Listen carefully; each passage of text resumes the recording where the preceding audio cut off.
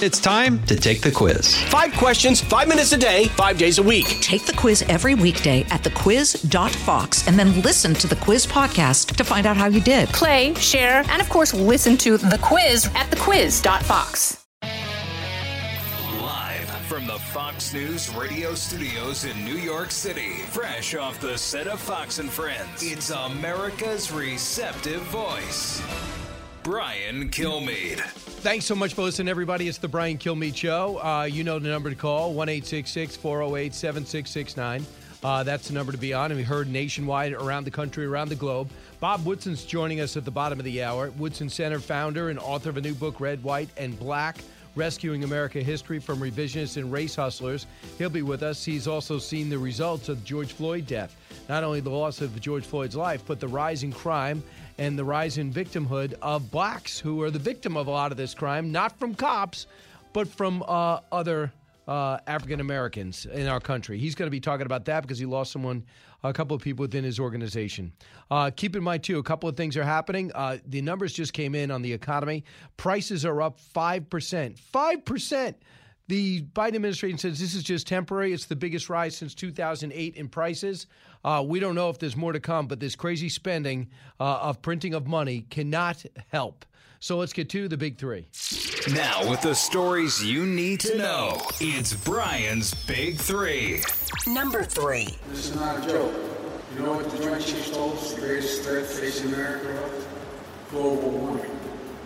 Because of the significant population movements. Because of the fights over what is arable land anymore.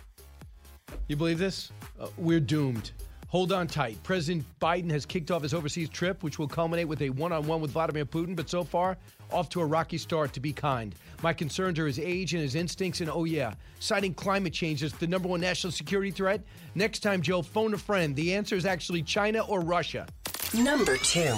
This is a CNN report on Harris's trip. Vice President Kamala Harris endured a rocky first foreign trip since taking office, with sources telling CNN her 2-day swing through Mexico and Guatemala left some administration officials quietly perplexed about what they perceive as her bumpy answers to questions about whether she will go to the U.S.-Mexico border. The broken border, it's a bad trip. The state of the game after VP Harris returns after 2 stunningly subpar meetings in Mexico and Guatemala. And new numbers are released showing just how many illegals crossed into our country last month.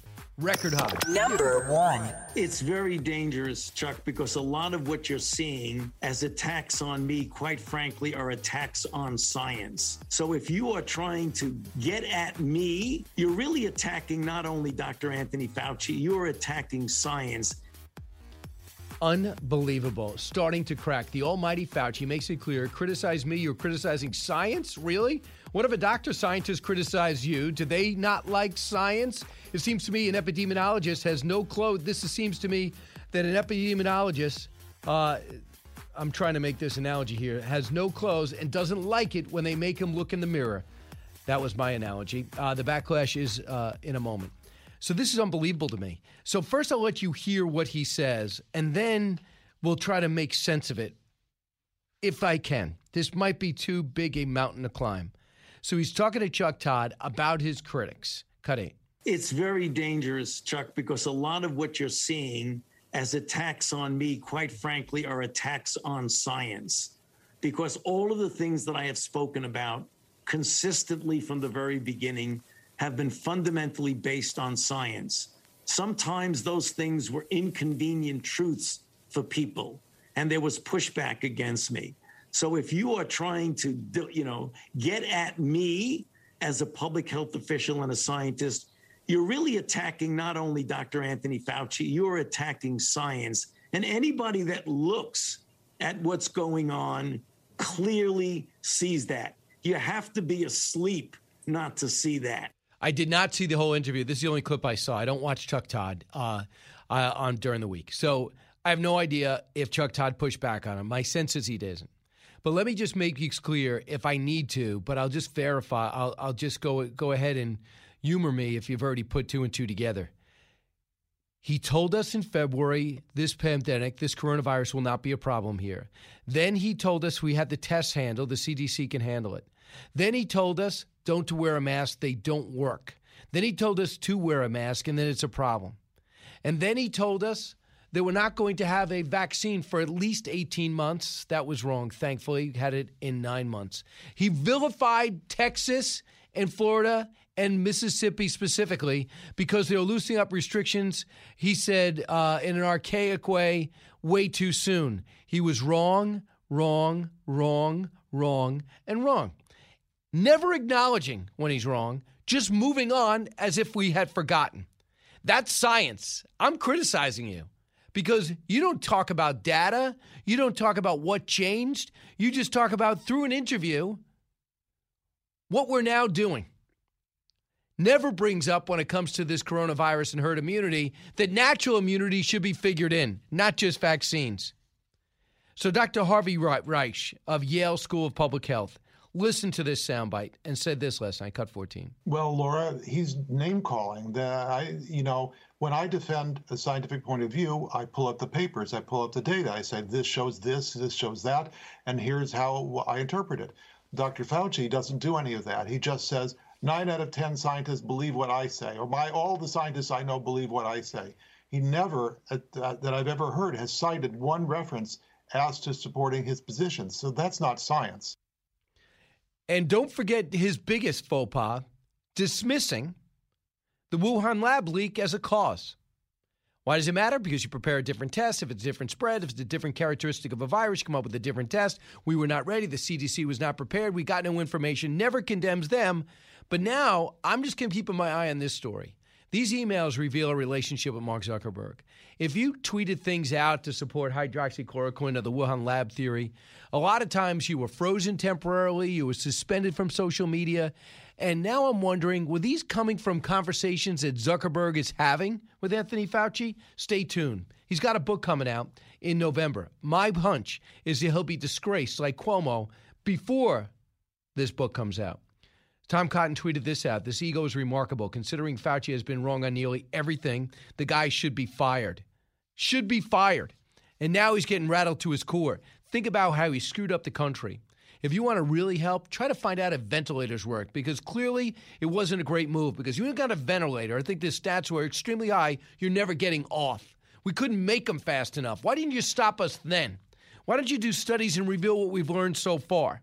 Why'd you tell us to wipe down everything and wear gloves to the store when this virus was already out there and it doesn't transmit through objects and encounters? Why'd you tell us to stay in and only go out when necessary when it turns out we never could get this virus if we were outside? There's almost no cases of getting it person to person when outside.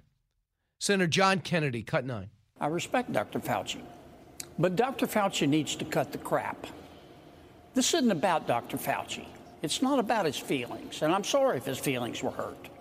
Maybe he ought to buy an emotional support pony.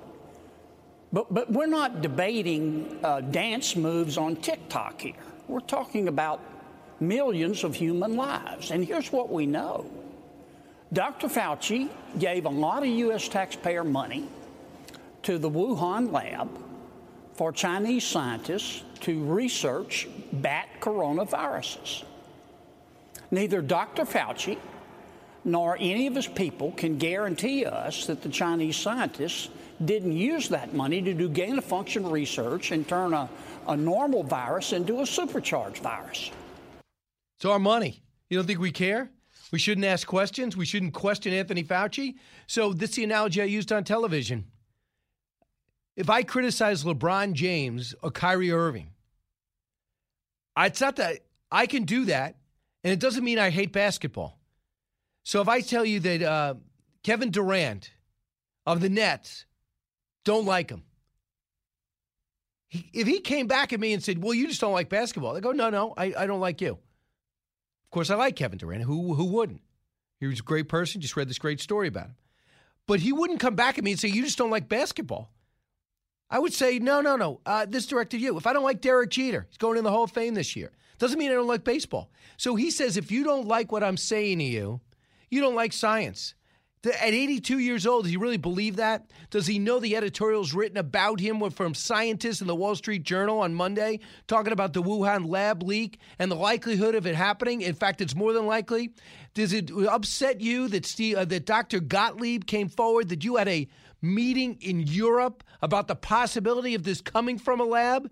You wouldn't entertain it in America to us, but behind the scenes, you're flying to Europe in the middle of a pandemic. That's an interesting choice, isn't it?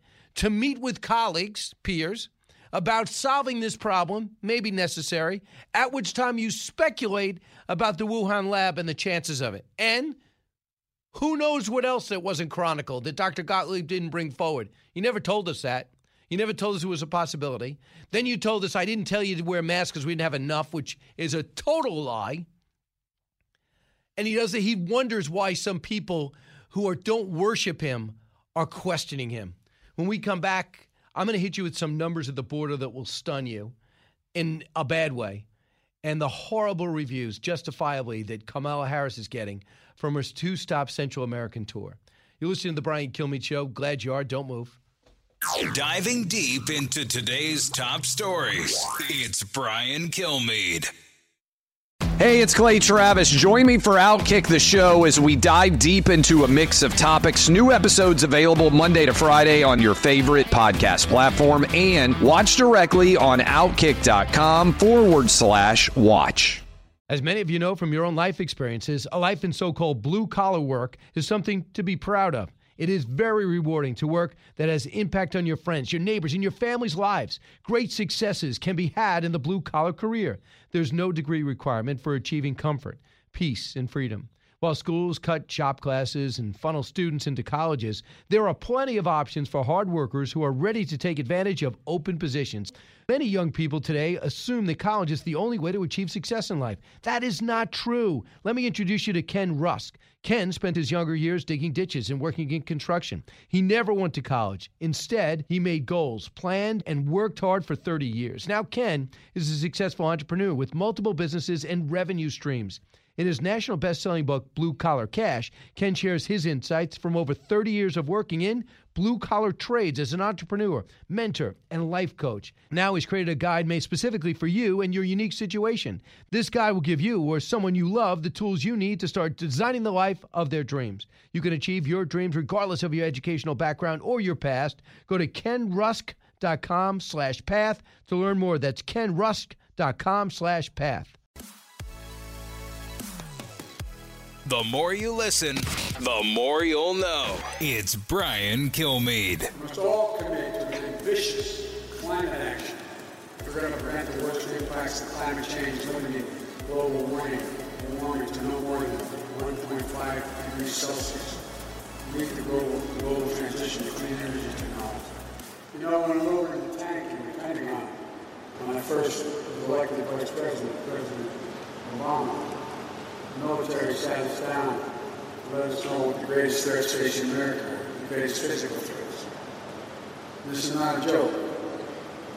You know what the Joint Chiefs told us the greatest threat facing America was? Global warming. Because there will be significant population movements, fights over land, millions of people. It is absolutely sickening to hear him say that. If he really believes that, number one, if the Joint Chiefs of Staff actually told him that, they all should be fired. Number two, if he really believes that we're supposed to buy that, we're all doomed. Remember, Bob Gates said he's been wrong on every single national security decision in his lifetime. And this is another one. If he sits down and tells Vladimir Putin, I'm most concerned about climate change, do you know that in China, our number one enemy by far, they have asked them by 2030 to begin cutting back emissions, by 2060 be net zero? You know what they said? We're delaying that. Our focus right now is growing our economy. That should be our focus. Instead, we're trying to destroy the fossil fuel industry, which thanks to fracking, hydraulic fracking, we're starting to dominate and be energy independent. That obviously reflects on our security as a country. And he says climate change. If he sits down with Europe and says climate change, if he sits down with Russia and says climate change, they will say, yeah, you got it. And they'll laugh him right out of the continent. So he talks about meeting with Vladimir Putin. Vladimir Putin is already sending you a message. Navalny, who's the opposition candidate who was so effective. He aired video of the opulence of Vladimir Putin and all his minions and how they're robbing the government blind. And he became this cult figure. They tried to kill him and poison him. For some reason, he came back to the country. Now he's jailed. They have just outlawed his organization. What a message that is to Joe Biden. It is saying, yeah, I told you, you told me human rights was one of your main things and that you should treat dissidents and detractors with respect. Not only am I not doing that, I am making them illegal and I'm keeping them in jail. Same with Belarus. So I cannot tell you how discouraging it is to see President Biden go over there with all that experience. Like Bush 41 is more experienced, of course, CIA director, much more effective, much more respected. But Joe Biden going over there telling Europe we got to unite against the behemoth, the Antichrist, which is China. And they have to go along with Joe Biden because he's what? Not Donald Trump? Listen to Ted Cruz, cut 6. You know, for 4 years, we heard Democrats saying, Russia, Russia, Russia. Well, what did Joe Biden do? He just gave a multi-billion-dollar gift to Vladimir Putin. He waived the mandatory sanctions on Nord Stream 2. I'm the author of those sanctions. I wrote those sanctions. They're bipartisan. They passed a year and a half ago. And that pipeline, that natural gas pipeline from Russia to Germany, it was 90% complete. President Trump signed those sanctions at 7 p.m. on a Thursday night. 15 minutes earlier, at 6:45, the company that was building the pipeline announced they were immediately halting. We had won. It was a massive foreign policy and national security victory. And Joe Biden screwed it up and gave a gigantic gift to Putin. And, Sean, that mistake is a generational geopolitical blunder. And I blame Europe as much as Russia.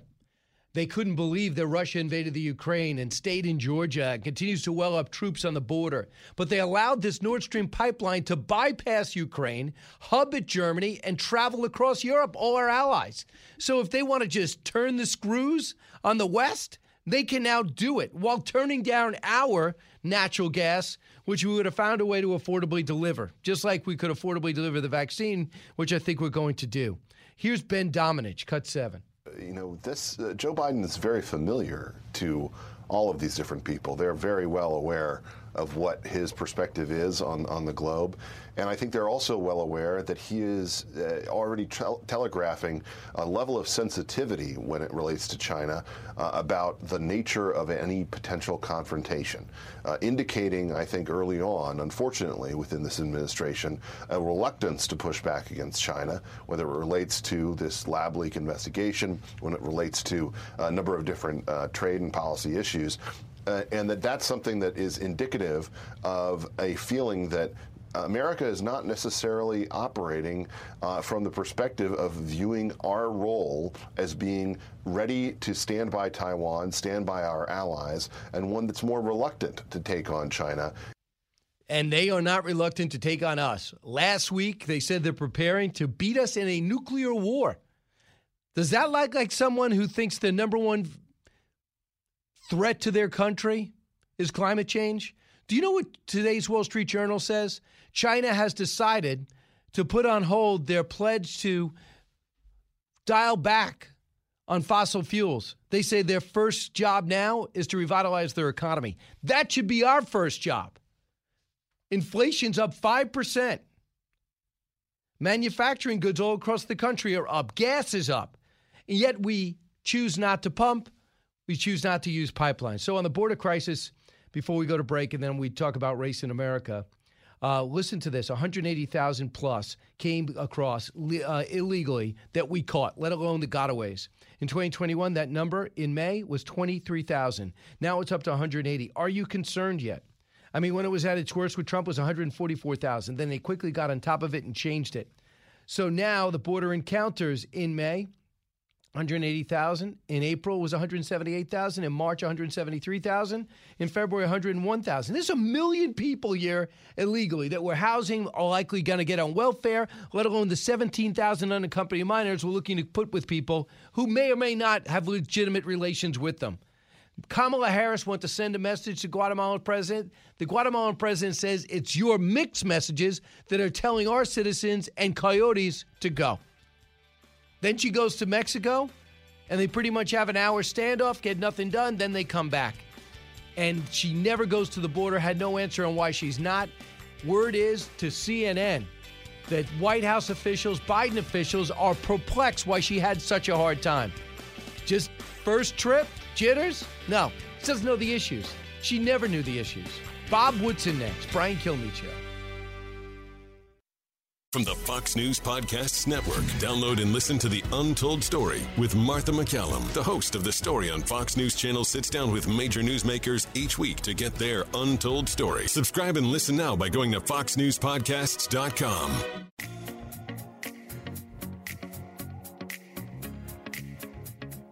If you're interested in it, Brian's talking about it. You're with Brian Kilmeade. I also think that there are certain right-wing media venues, for example, that monetize and capitalize on stoking the fear and resentment of a white population that is witnessing a changing America and seeing demographic changes, and do everything they can to give people a sense that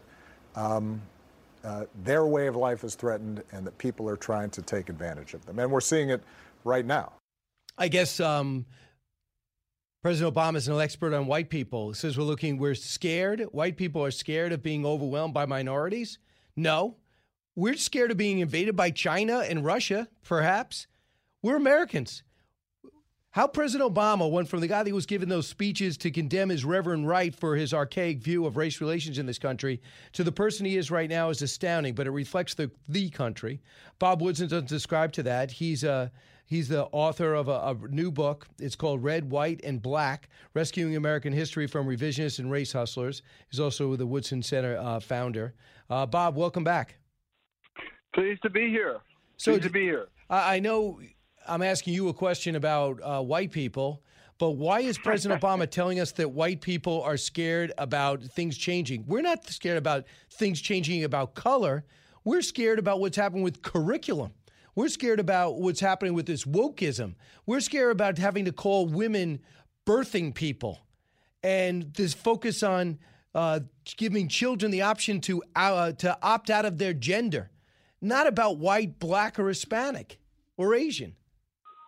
No, it's true. It's really to deflect attention away from the assault on our culture and our nation coming from his progressive friends, extreme friends, who are the authors of 1619 and also critical race theory that is acting like a parasite on the soul of this nation, and it's hijacked the rich heritage of the civil rights movement in order to really attack the fundamental values of our institutions. And so that's why what we decided to do was really push back against this assault on our culture. So you put together this book that includes essays from Wilfred Riley, who we had on yesterday, Shelby Steele is a consistent guest, Carol Swain, you see her all over the channel, Clarence Page, John McWhorter, as well as John Sibley. He was a sociologist, and they managed to contribute to your book and give their perspective, correct? Yeah, because you see, the left has used 1619 with Nicole Hannah-Jones is using the black as the messenger, and so we felt it was important for the counter messengers to be black as well.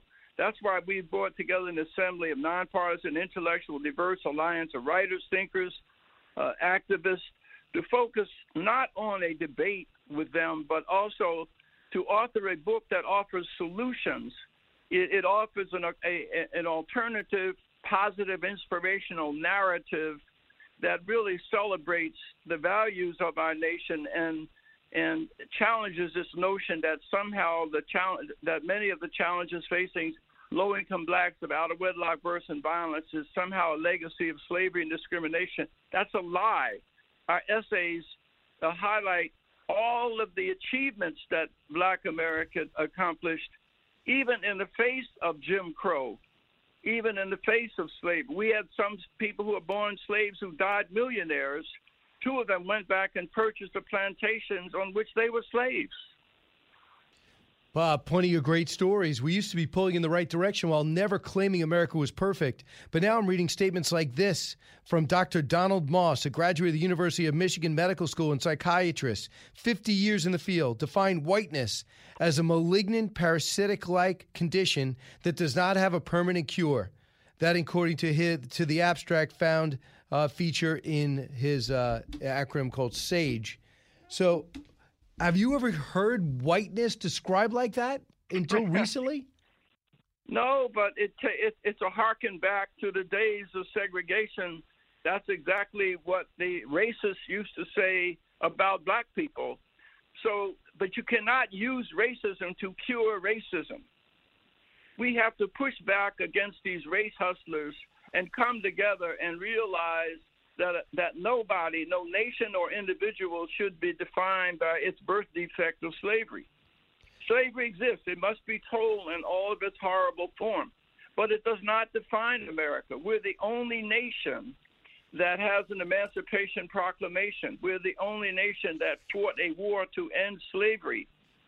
And we're the only nation where black Americans fought in every war that this country had, and not one was ever convicted of treason.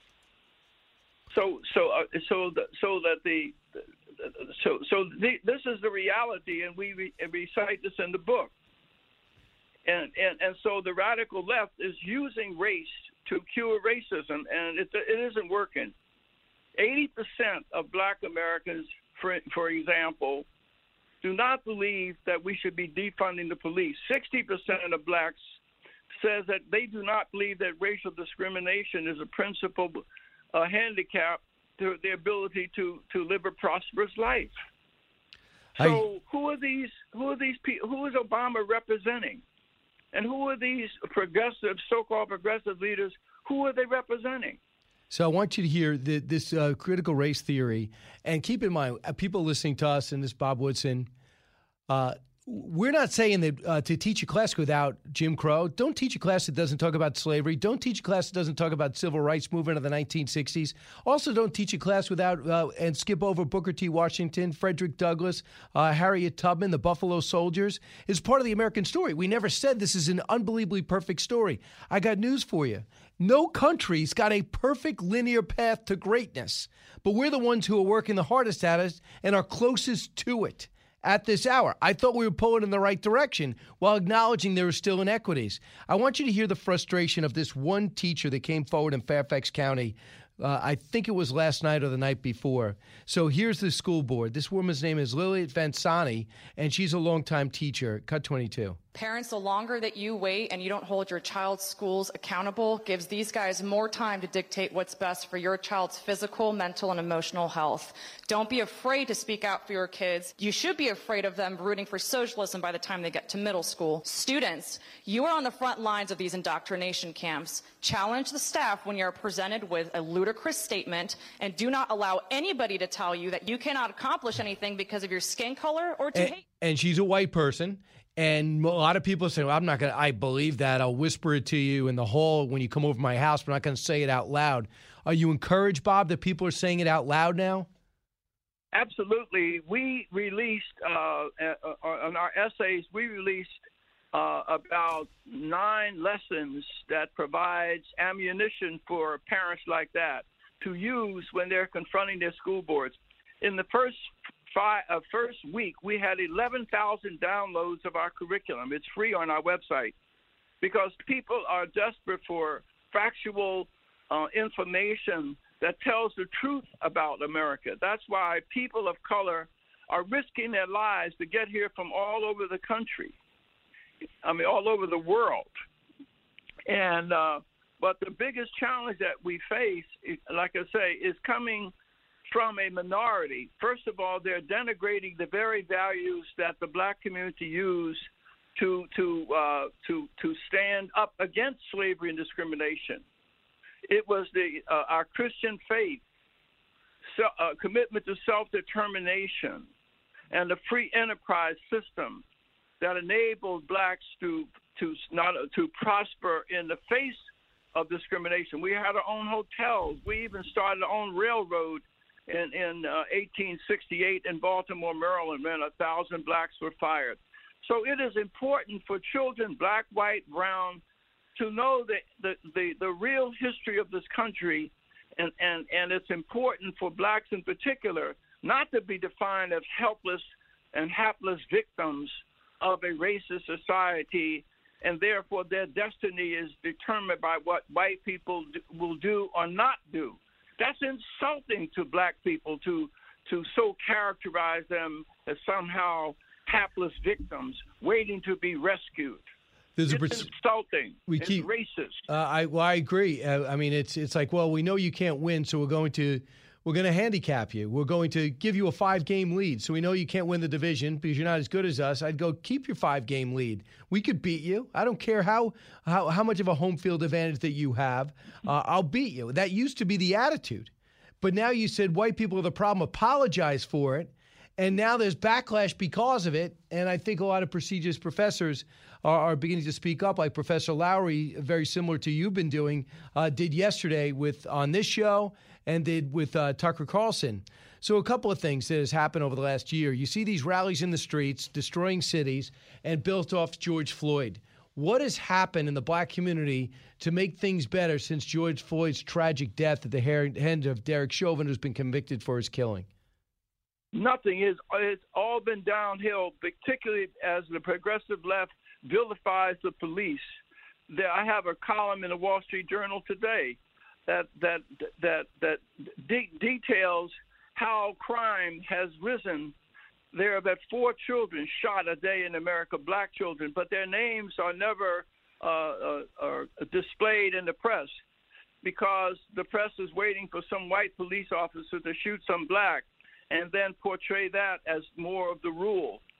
And so, but black America is standing up and speaking out about this.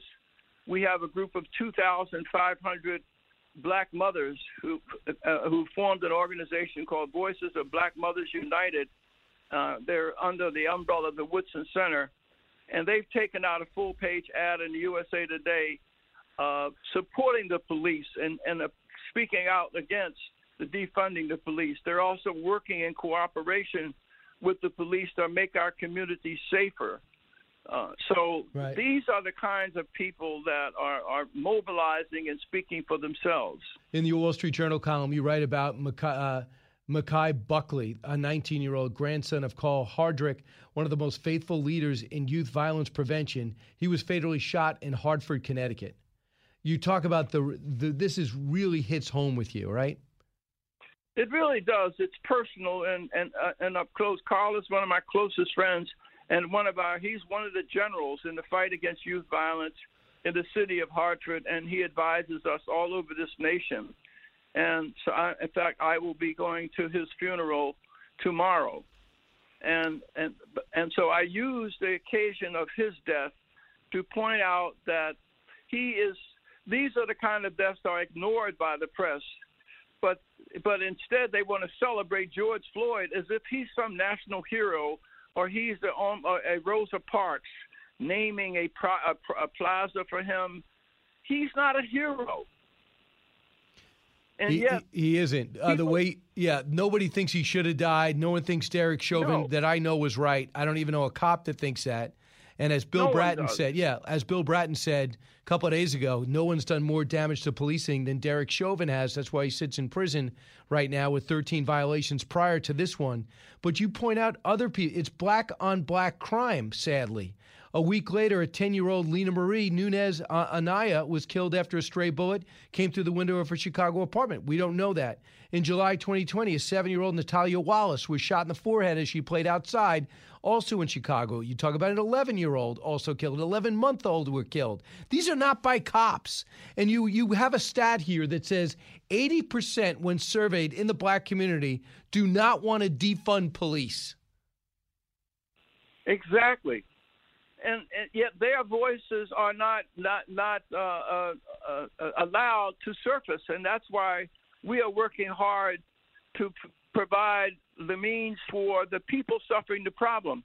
It's very interesting that, as I said in one of my tweets, Al Sharpton flies in on a private jet to protest, and Maxine Waters leaves a $3 million home in Los Angeles to protest an event sponsored by Black Lives Matter founder who lives in a $1.3 million home in a white community protected by police. I call them my millionaire Maoist. Bob, there's so much going on. You got to speak out. Continue to do it through the Woodson Center. Congratulations on your book, Red, White, and Black, Rescuing American History from Revisionists and Race Hustlers. Thanks so much, Bob.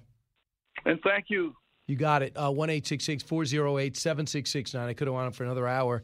When we come back, it's your turn. You have a lot to say. You don't have to agree with me. Anthony Fauci comes out and says if you criticize him, you're criticizing science. I don't agree with that. Where do you stand? You're with Brian Kilmeade.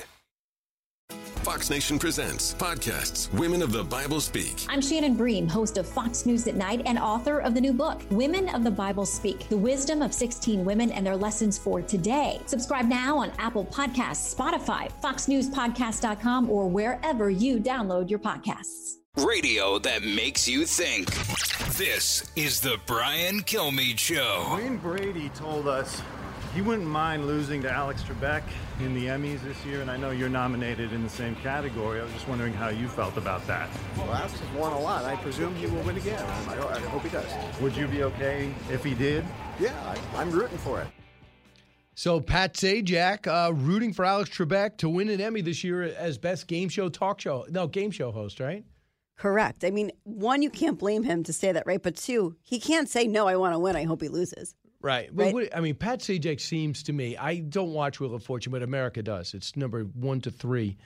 It seems to me he is so bored, right? He feels like he could have done so much more. You know, he was at Fox for a little while. Was he? Yeah, he had a talk show. Kevin McGee, that used to be an executive here, liked him, brought him in, and he was doing a show. He was really good. I mean, he asked great questions. Obviously, he's extremely smart. And as he made $1 zillion, but I just feel maybe on some respect he felt trapped. Where Alex Trebek, you never got that sense. Well, because you felt like he was totally fulfilled, right? Well, I agree, but I would think the difference too between Wheel of Fortune and Jeopardy. Jeopardy is there's always so many different questions. They sort of have more, like the celebrities that come in, right? It's sort of, I feel like they changed it up a little bit more. Really? No? Okay. I don't know. I don't watch them that much. I just think it's. One guy just loved it, and I don't think Pat Sajak loves it. Well, did you meet him when he was here at Fox? I think I did. I did a couple of times. Chuck Woolery was the first Wheel of Fortune host, and they used to let you shop after you won. That sounds a little bit more exciting. I don't know why Chuck left that. Judy, listening in Virginia. Hey, Judy. Hey, hello. Good. What's on your mind? Well, I heard you talking earlier about the critical race theory, and I know it's been alluded to, but honestly, that thing cannot be squelched until you get it out of the universities. I worked at Virginia Tech for 41 years, recently retired, and it's been coming for quite a while. That kind of talk has been preached pretty much. It's been voluntary to a point, but then there were certain aspects of what they call diversity that you had to take, and that is where it's indoctrinated, and it's indoctrinated in our students. So and definitely the employees. I could speak for the employee side. But until that is addressed, you won't get rid of it. It was mainly the equity part that they got into, which is the socialism part. And it's the reparations part, and the white people are evil, and they need to pay the price, and they need to step back and self-flagellate. It's not going to happen. Thanks so much. That's a good point, Judy. Thanks for your up-close opinion and observation from your years at Virginia Tech. Hey, go to BrianKilmeade.com if you want to order AMI books, those history books, Sam Houston, the Alamo Avengers, Thomas Jefferson, Tripoli Pirates, for Father's Day. Jason in the House, the Jason Chaffetz Podcast. Dive deeper than the headlines and the party lines as I take on American life, politics, and entertainment. Subscribe now on FoxNewsPodcast.com or wherever you download podcasts. From the Fox News radio studios in New York City, giving you opinions and facts with a positive approach. It's Brian Kilmeade. Thanks so much for listening, everybody. It's the Brian Kilmeade Show. Coming to you from New York, heard around the country, heard around the world. Got a big hour coming your way. Chris Wallace is just getting out of the shower. He asked me to buy some time for him. He'll be with us shortly. And Dr. Marty Makary is coming up. Does she believe what Dr. Fauci believes, that if you criticize him, you don't like science? Unbelievable. We know the President of the United States is overseas, and he's going to be in Brussels, going to be in Vienna, is in the UK. Keep your fingers crossed it goes out better than it started.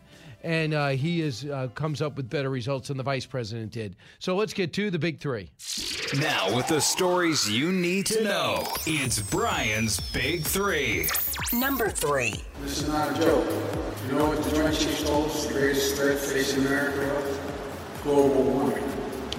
Because there'll be significant population movements because of the fights over what is arable land anymore. Exhale, Russia and China. Global warming is the greatest threat to America. I knew it. That makes sense. Next. Number 2.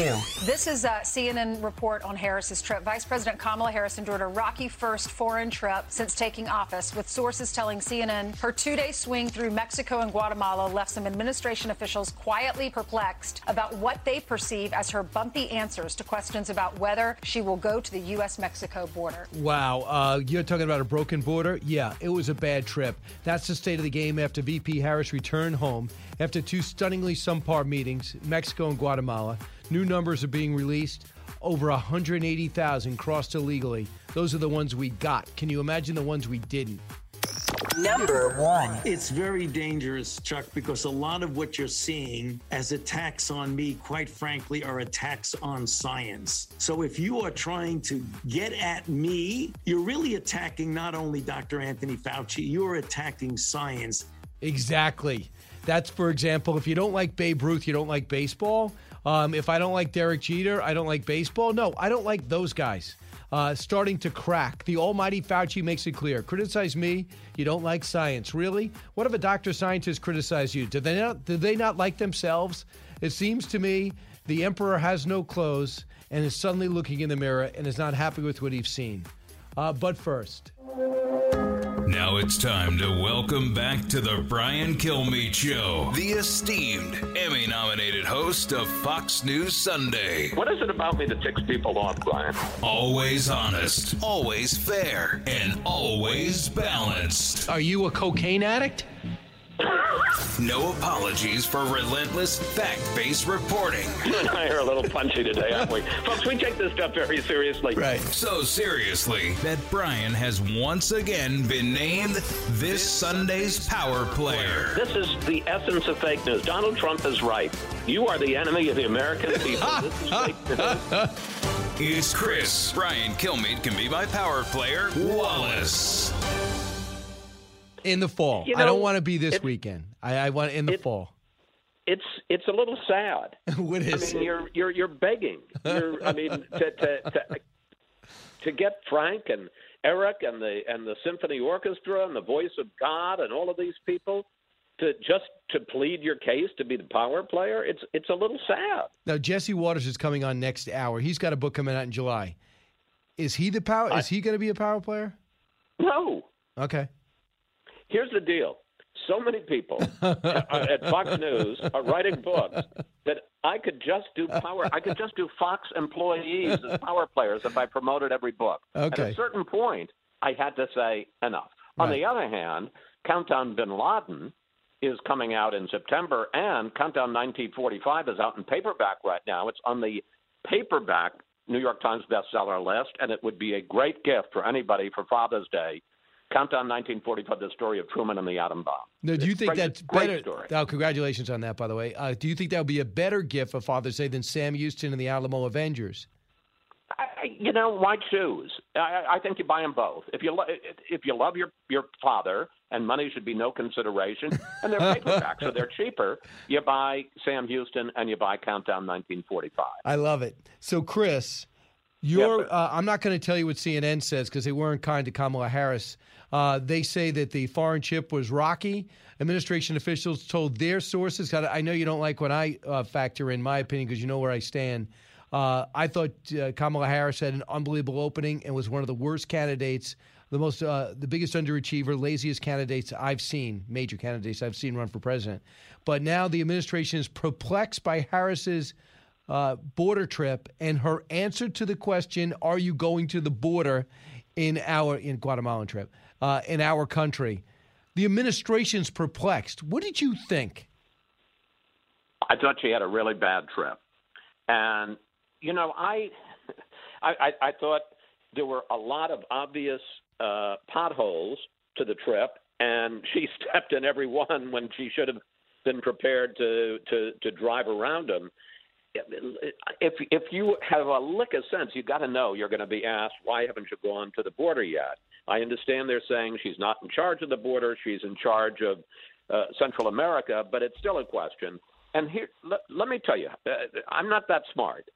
I don't think you are either, frankly, but let me suggest this. What if she had gone to the border on the way down to Central America, had met with the migrants and said, and had a photo op and said, why are you coming here? Why are you making this dangerous trip? And they proceed to talk about all the problems in Guatemala and Honduras and El Salvador. Now you go down to Central America and you meet with the leaders and you say, hey, look, this is why people are doing this. This is why they're making this dangerous trek. We got to fix things up.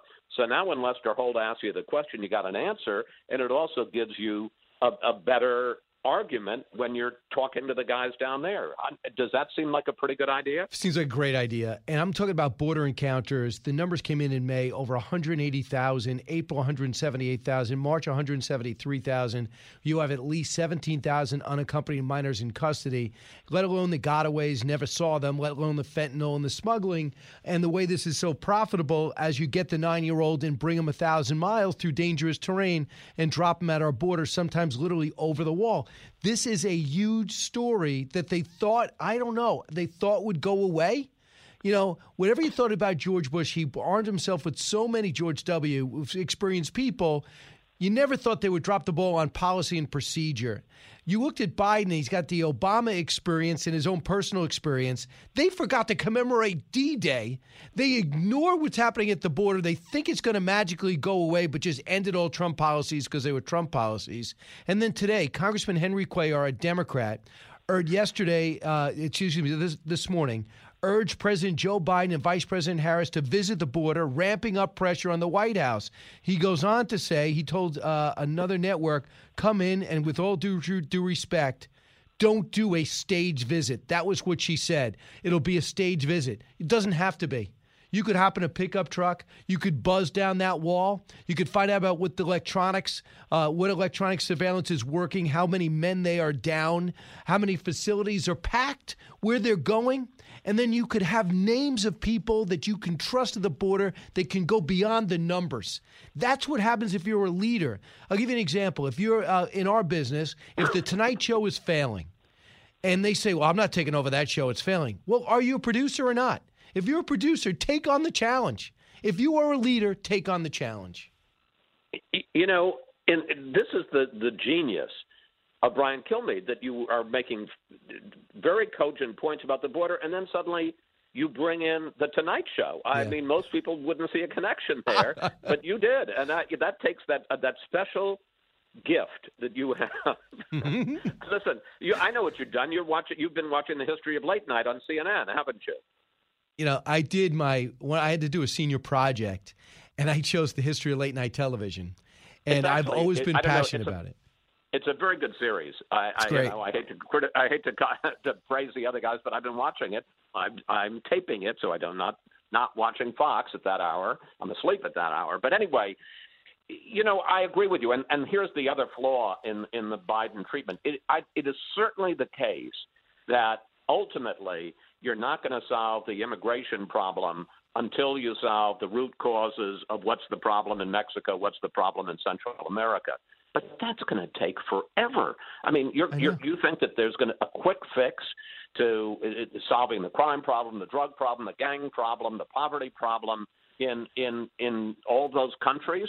We got, as you say, 200,000 people crossing the border right now. So, yes, I'm not saying that it has to be either or. You should try to solve the problem, the root causes. But that's no substitute for dealing with the problem at the border right now. And obviously, one of the problems was that President Biden reversed Donald Trump and said people from Central America, unaccompanied minors from Central America, can come across. That, I mean, the Guatemalan president said that sent a welcome, put a welcome mat out. You got to end that right away. Thank you. We agree. I'm risking my luck here. First, I want to get your plug in for your show before I go to two more quick topics. Who's coming on? Well, the big story this weekend is President Biden in Europe, talking to the allies, talking next week to Vladimir Putin. We're going to have the former Secretary of State, Mike Pompeo, a Sunday exclusive guest, to give his critique of how Biden is doing so far on the trip. And also Robert Menendez, the Democratic chair of the Senate Foreign Relations Committee. And we'll talk about the trip. We'll also, I'm sure, talk about Kamala Harris's trip, which, again, I agree with you, did not go well. All those folks out there who say, oh, Chris Wallace, you're such a liberal. No, you call it the way you see it. When they do well, you got to say that. When they do badly, you got to say that, too. Anthony Fauci on his critics, Cut 8. It's very dangerous, Chuck, because a lot of what you're seeing as attacks on me, quite frankly, are attacks on science. Because all of the things that I have spoken about consistently from the very beginning have been fundamentally based on science. Sometimes those things were inconvenient truths for people, and there was pushback against me. So if you are trying to, get at me as a public health official and a scientist, you're really attacking not only Dr. Anthony Fauci, you're attacking science. And anybody that looks at what's going on clearly sees that. You have to be asleep not to see that. So if you criticize Chris Wallace, you don't like television. And if you criticize Brian Kilmeade, you do not like radio, all right? You can criticize us, but you just don't like the business we're in. I mean, have you ever seen a guy more detached from reality? I mean, he is wide open to criticism. And when you're on television every third minute talking about things that affect everybody's lives and been wrong so often, how dare you say something like that? Chris, your witness. My witness. I like, and we've been through this before, I like Dr. Anthony Fauci a good deal more than you do, and I think some of the criticism of him is unfair. First of all, if you refer to yourself in the third person, as he did several times there, you're in trouble. I mean, if I ever hear you seriously say, Brian Kilmeade feels, although, with your ego, it's certainly a danger. There's a chance. It's certainly a risk. Bob Dole used to do that. It's a bad thing. Don't ever refer to yourself in the third person. And I agree with you. Don't ever say, if you attack me, you're attacking science or television or radio, whatever. I like Fauci. I agree with you. I think he's been out there way too much. I think that was an unfortunate set of statements and does raise the question as to whether he thinks he's above criticism, which is a bad thing. I mean, anybody in public life, and particularly if you're a scientist, you got to be open to new facts. And questioning, for instance, whether the COVID escape from the lab or whether it was a natural occurring phenomenon, that's a question that hasn't been decided, and questioning it isn't questioning science. It's in fact a pursuit of science. So I want to bring it. I like him, but I think that was an unfortunate occurrence on his part. Yeah, but he has made mistakes that affected so many lives. My compassion is gone. Dr. Harvey Reich, was on with Laura last night. He is a public health professor at Yale, which is a pretty good school, according to people that live. Well, it's not quite as good as where I went, but that's okay. Cut 14. Well, Laura, he's name-calling. When I defend a scientific point of view, I pull up the papers, I pull up the data. I say, this shows this shows that, and here's how I interpret it. Dr. Fauci doesn't do any of that. He just says, 9 out of 10 scientists believe what I say, or all the scientists I know believe what I say. He never, that I've ever heard, has cited one reference as to supporting his position. So that's not science. So I let a science tackle that. I think that it's the beginning of the end. By the time his book comes out in November, I believe that I think they'll end up pulling it because he's going to be totally disgraced. And I think where that money's going to that Wuhan lab and others, possibly doing research that Barack Obama stopped in 2014 and Trump knew nothing about in 2017, I think there's a huge problem there. But Allison has something to tell you because I don't want to make it seem like I'm talking about myself in the first person or third person.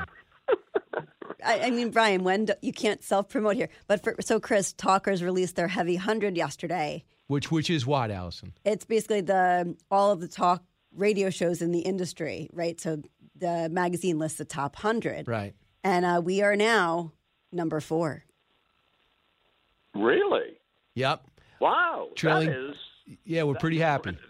Brian Kilmeade is the number 4 talk radio personality in America?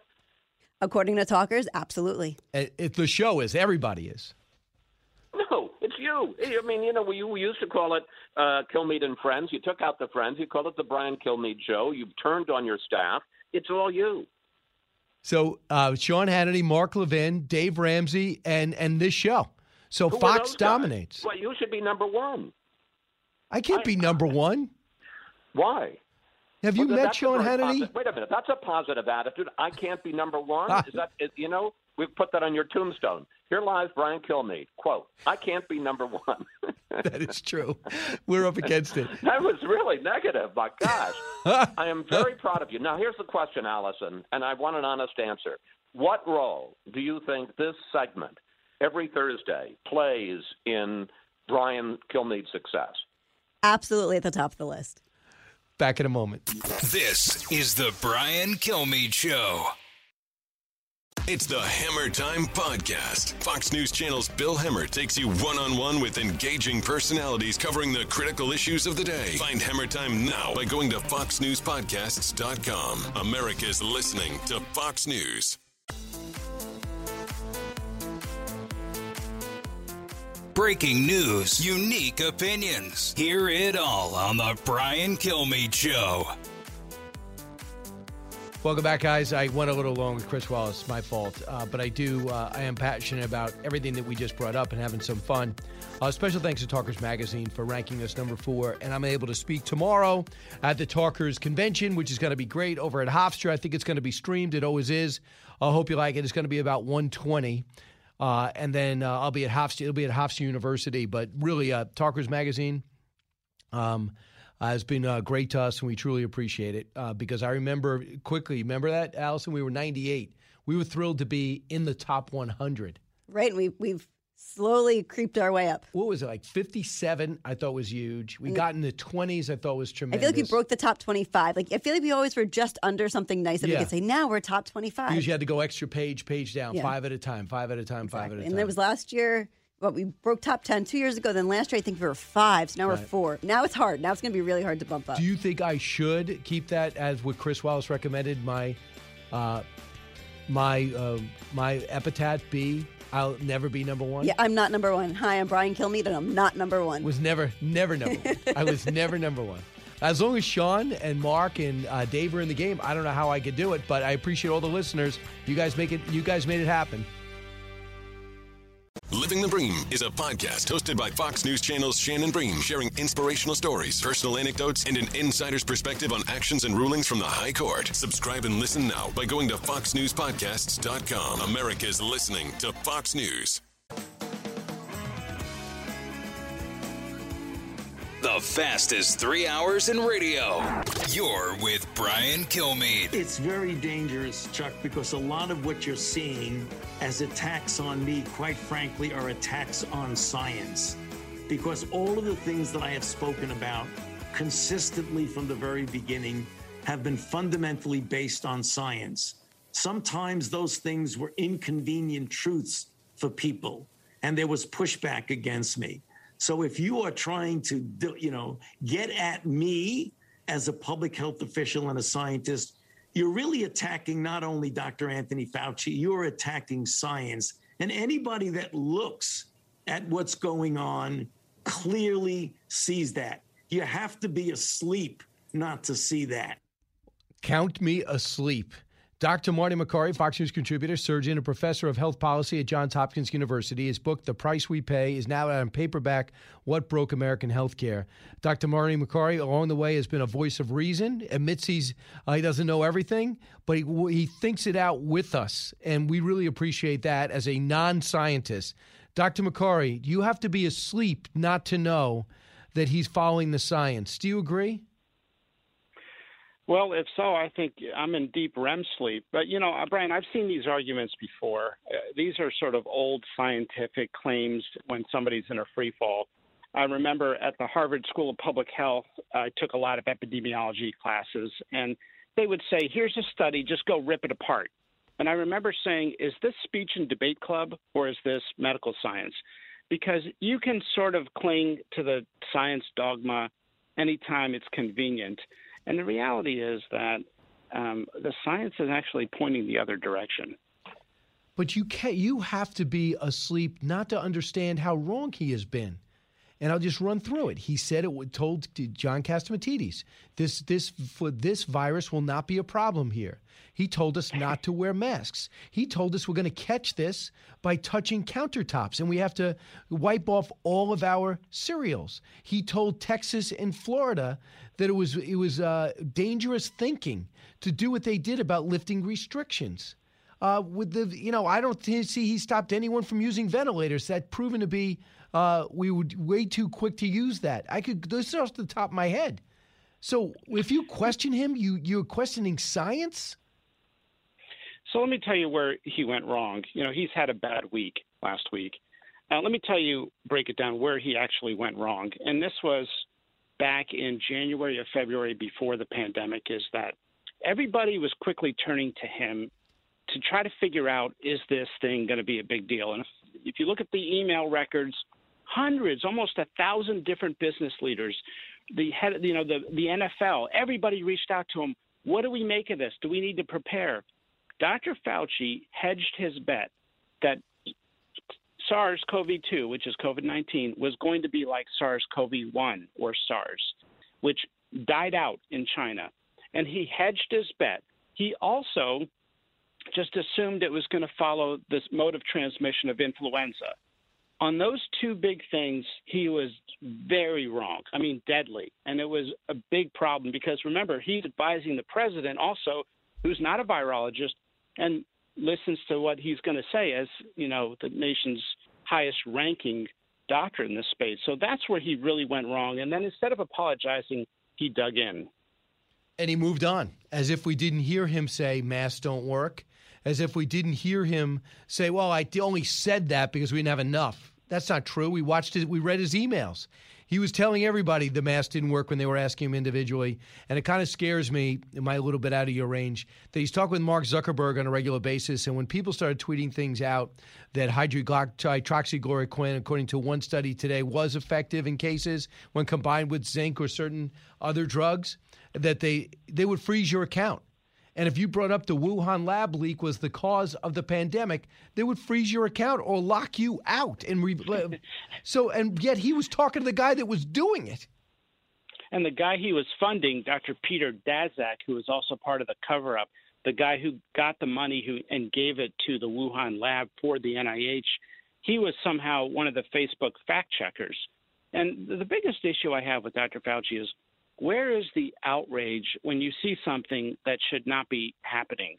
And he got HIV wrong, if you will, if I can say that, because he said immediately it was going to be a vaccine that gets us out of HIV. And immediately when HIV hit, it was all vaccine funding, all vaccine research. It was not for the oral medications. Guess what ended up managing HIV? Not an HIV vaccine. It was antivirals. So he's a vaccine guy, and that's his bias. And I think he downplayed oral medications early on with COVID. And now, as it's gotten you crazy, is that he never thinks if you've had it, you have the natural vaccine, you have the antibodies. So he doesn't count that as vaccinated. We've got to stop talking about the vaccinated and unvaccinated and talk about the immune and non-immune. Because about half of the unvaccinated in America have immunity from prior infection. We call that natural immunity, and he downplayed it, dismissed it. We had arguments. I mean, it's been exhausting. And I'm one guy. There's a lot of doctors who believe in this, but we can't compete with Dr. Fauci on every single network 10, 14 hours a day, Brian. I mean, there'll be a podcast that invites me on. My staff will look at it and say, Marty, there's only 12 listeners and 3 ratings on iTunes. This is not worth your time, and we're going to decline for you. And then I find out Dr. Fauci was on there. I mean, this guy, we can't compete with this sort of totalitarian, message that comes down. All the studies have come out in the last couple of weeks. I summarized it in the Wall Street Journal yesterday. Natural immunity is durable. It's solid. It works. People do not get sick after natural immunity. So there's this whole lab leak that is gaining momentum. Even he's admitting it's gaining momentum. You look at the Vanity Fair piece. You look at the Science magazine piece that came out. You look at the 2 doctors that came forward on Monday saying it's most likely come from a Wuhan lab. This is the analogy that I give. If I have a friend that I went to college with and they start running for office, the last thing I want to do is start pointing out problems with their policy. In fact, Fox and Friends or this show, they go, Brian, don't have them on. You're compromised. He is so compromised by the people he knows in these communities and perhaps the Wuhan lab and Peter Daszak. He doesn't want to be critical. In fact, he covers for them. This is a closed society. But the problem is we're all paying the price with our health because they won't be clear with what is actually happening. And that seems the Wuhan lab, had we known what was going to hit us, we would have known about asymptomatic spread and human-to-human contact. Dr. Fauci should be angrier than anyone that he wasn't given the right virus and the right information. To this day, we don't have it. Why is he not angry about that? Why did we have to push him to the Wuhan lab theory? Well, I think it's going to be – so first of all, in politics in your world, where I'm not an expert, what I observe is that there's an issue and then there's sort of 2 sides to it. And the country generally falls into 2 groups. You take gun control, whatever the issue, say half the country may support one side and half the other side. We have that also in medical science on the issue of gain-of-function research. Roughly half the scientists are against it, half are for it. And some Johns Hopkins colleagues of mine put out a statement a while back saying this should never be done. Some very respected virologists, including Dr. Police, who I think is the number one in the world, and he's there in New York, against it, signed a statement. Dr. Fauci is in the other political party on gain-of-function research, if you will. He's been giving lectures saying there's value to it, and those lectures are online. And Jesse Waters and others have played these videos, Steve Hilton.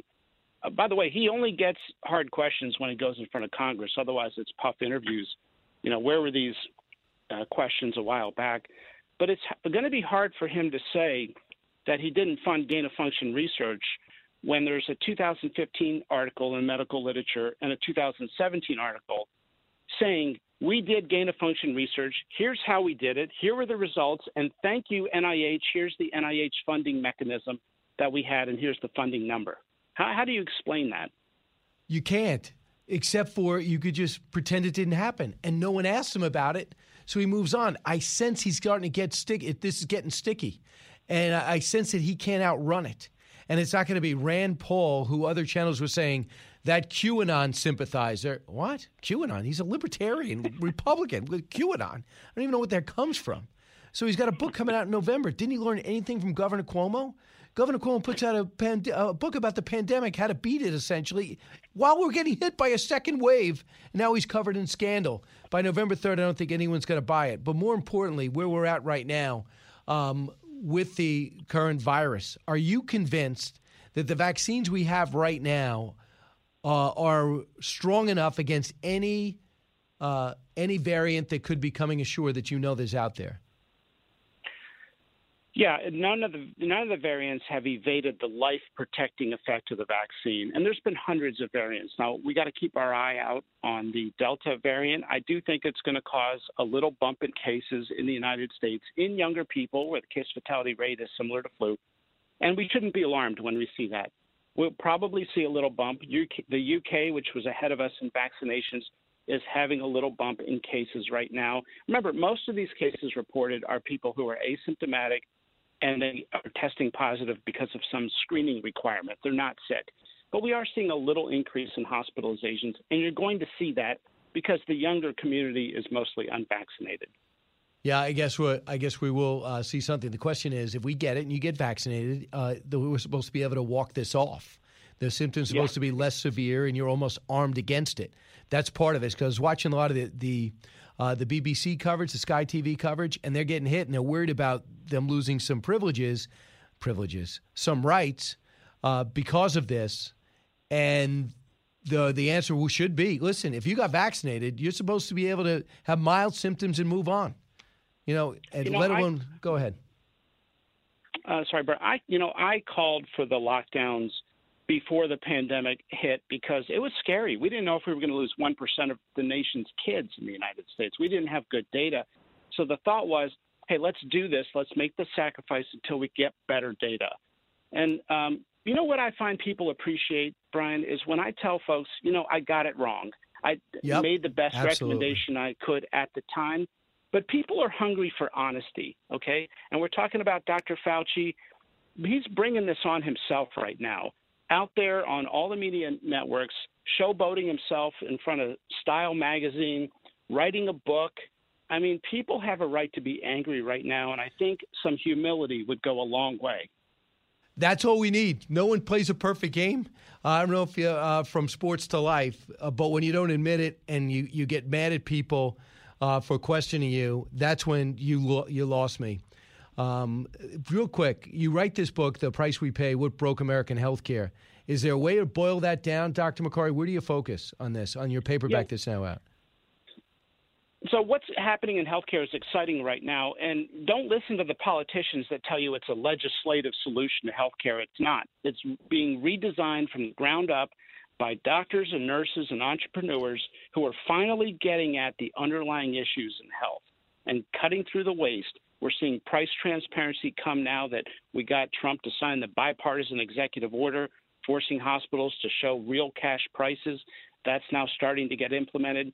And a lot of smart people are saying, hey, we got to treat more diabetes with cooking classes than just throwing insulin meds at folks. We have the most over-medicated population in the history of the world, and obese and disabled. And so when people wonder why was our case fatality rate higher with COVID, it's because 78% of admissions were in people overweight and obese. So we're seeing a movement now to talk about school lunches instead of just bariatric surgery and treating back pain with ice and physical therapy more often than surgery and opioids. This is a revolution in healthcare, and this is what I write about in this new paperback book. Yeah, I also kind of wish that President Trump would have brought that out sometimes. Like, guys, be healthy. See if you can get yourself, go work out. I know you're stuck in your house. Go, if you have a treadmill, use it. If you can eat better, do it. This is all going to keep you alive. So we never talk about health even through the pandemic. We still don't. But that's a great point, Dr. McCarty. Dr. Marty McCarty, thanks so much. Pick up his book, The Price We Pay, What Broke American Healthcare. Great to be with you, Brian. You got it. 1-866-408-7669. Holding our politicians' feet to the fire, no matter who they are. That's Brian Kilmeade. New from the Fox News Podcasts Network. My name is Kennedy, and welcome to my podcast, which will, I humbly say, single-handedly save the world. You're welcome. It's Kennedy Saves the World. Subscribe and listen now by going to foxnewspodcasts.com. The talk show that's getting you talking. You're with Brian Kilmeade. I was walking to work today. I walked through the theater district and just maybe missed Broadway. Wait, Jimmy, didn't you hear? Broadway's coming back. Broadway's coming back? Yeah, Broadway's coming back in September. This is so amazing. Man, I miss going to see a play. And I miss playing. Broadway, oh Broadway, you're finally coming back. I miss drinking wine out of sippy cups and a $20 snack. A night at the theater, my favorite kind of date. I even miss the people who always show up late. Pretty cool. And that is true. That's one thing that would really help Midtown. Not that everyone around the country understands this or worries about it, but The people I worry about, and not the Lin-Manuel Miranda, who did Hamilton and everything else. But I worry about the theater, the people that work in the theater. I worry about the actors that like supporting cast. They don't make a ton of money. There's nowhere to go. I mean, for a year they couldn't act. There were no commercials. Now they're shooting, and you have to get on stage again. I think things are going to get better. But you could argue that the people that got hurt the most are not the superstars. No one needs to give money for Tom Cruise. But the people on Broadway, outside the stars, don't make a ton of money, and there's no fallback plan. And you couldn't even go be a waiter because the waiter, no one's in restaurants. No, you're absolutely right. But then sort of you brought up Tom Cruise. When he went off on his movie set, right, it wasn't about him. It was about the rest of the crew, right, that was able to work because they were following the guidelines. At first I believed you. I was siding with you. But the more I hear anecdotes about this, he came off like, look at me, look how great I am. I'm saying, and plus, when people sit next to each other, we know this now. If I stand next to you and we're still waiting on a vaccine. Well, I agree with that. It's me and you with the problem, so I don't know. But I digress. However, I will say the rest of the country does understand Broadway in the sense that everyone who wants to come to New York, Broadway is something so New York, so America, right? It's one of the things on the checklist when you come to New York. So I want you to, this is not necessarily a passion of yours, but this is a major story. Paying players and paying college athletes. Everyone's like, of course they should be paid this $1 million contracts, but what do you pay field hockey? What do you pay track and field when they don't attract any fans? Or about Division II soccer, which I played, Division III soccer, 50% probably don't get any fans at all. What do we pay them? Cut 32. I think it's a very slippery slope, simply because who do you pay? You have to understand that a lot of the programs, certain football programs, finance so many other footballs. What are you going to pay the women? Are you going to pay the men? Are you going to pay Division I, Division II, Division III? I think this thing has so many different entities. I had a suggestion regarding compensating the athletes while they're in school. Establish a trust. If you're going to sell a jersey of someone's, they want to be able to do endorsements because the university is selling their jerseys. Set up a trust for them so that when the eligibility ends, that money's theirs. You're going to start bidding and buying, young kids. And I just think it's a mess if they try and do this. That's Joe Theismann, of course, who went to Notre Dame and did become a successful athlete. But I like that. It's tough to do. I get it. But I like that idea of putting that money aside, but not while you're playing. Because soon I'm going to go to Alabama. They're paying me more. Well, you're not in college then. And the only reason we care is because you're playing for a school we care about. From the Fox News Podcasts Network. Download and listen to The One with Craig Gutfeld, the co-host of The Five, like you've never heard him before. You know him, you love him, you want to be like him. Subscribe and listen now by going to foxnewspodcasts.com. Live from the Fox News radio studios in New York City, fresh off the set of Fox and Friends, it's America's receptive voice, Brian Kilmeade.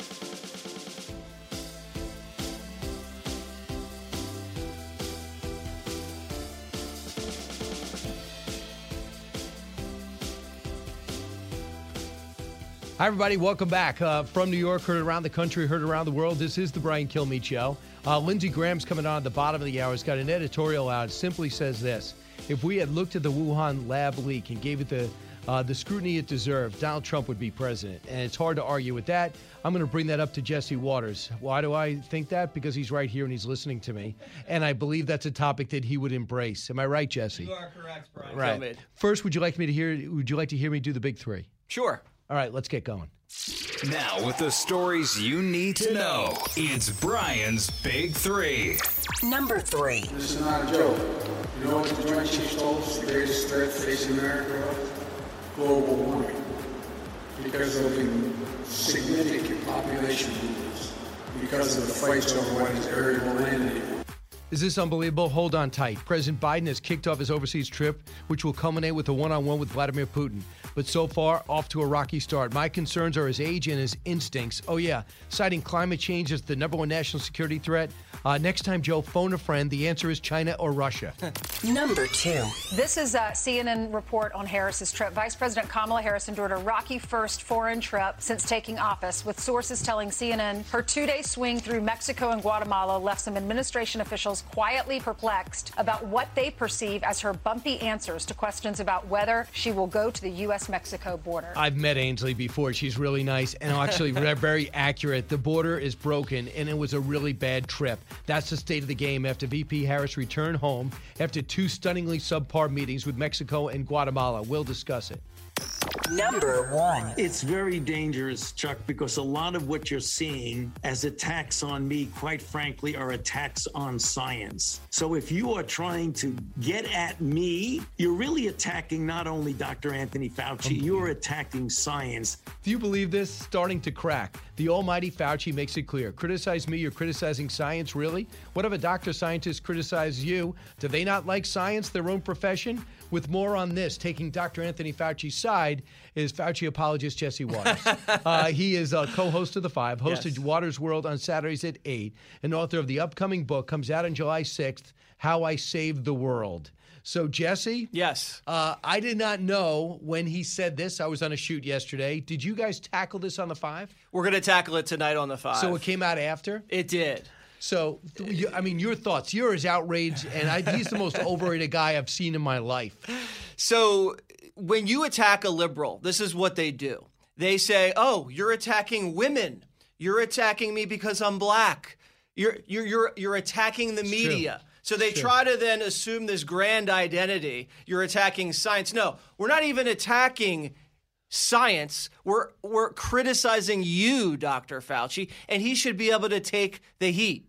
I don't know if Chuck Todd followed up and said, well, Dr. Fauci, critics would say that you did have it wrong on masks. You did have it wrong on how much danger this pandemic would be. You did have it wrong to marginalize the Wuhan lab leak. You did have it wrong saying surfaces are a place you can catch the virus. You did have it wrong when it said you can catch it outside. So I don't know, did he? It's more than likely if he had followed up like that, it would be in the news, but I'll give him benefit of the doubt. He is so defensive. He is also referring to himself in the third person.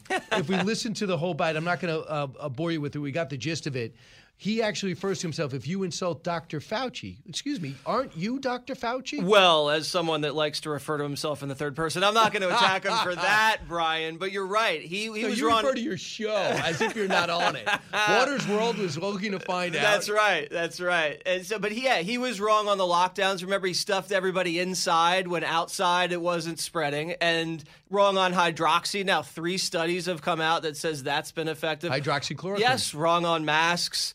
He criticized DeSantis. DeSantis was the hero. Cuomo was the villain. He got it all wrong. So we're not really criticizing science. We're just saying, listen, you got it wrong, a half dozen times.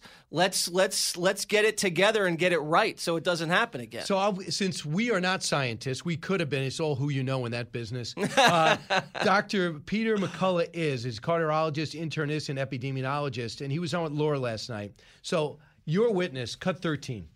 Well, Laura, as a practicing doctor and as an editor of 2 major journals, I can tell you, we hear from lawyers that no person is above the law. And in medicine, no doctor is above peer review.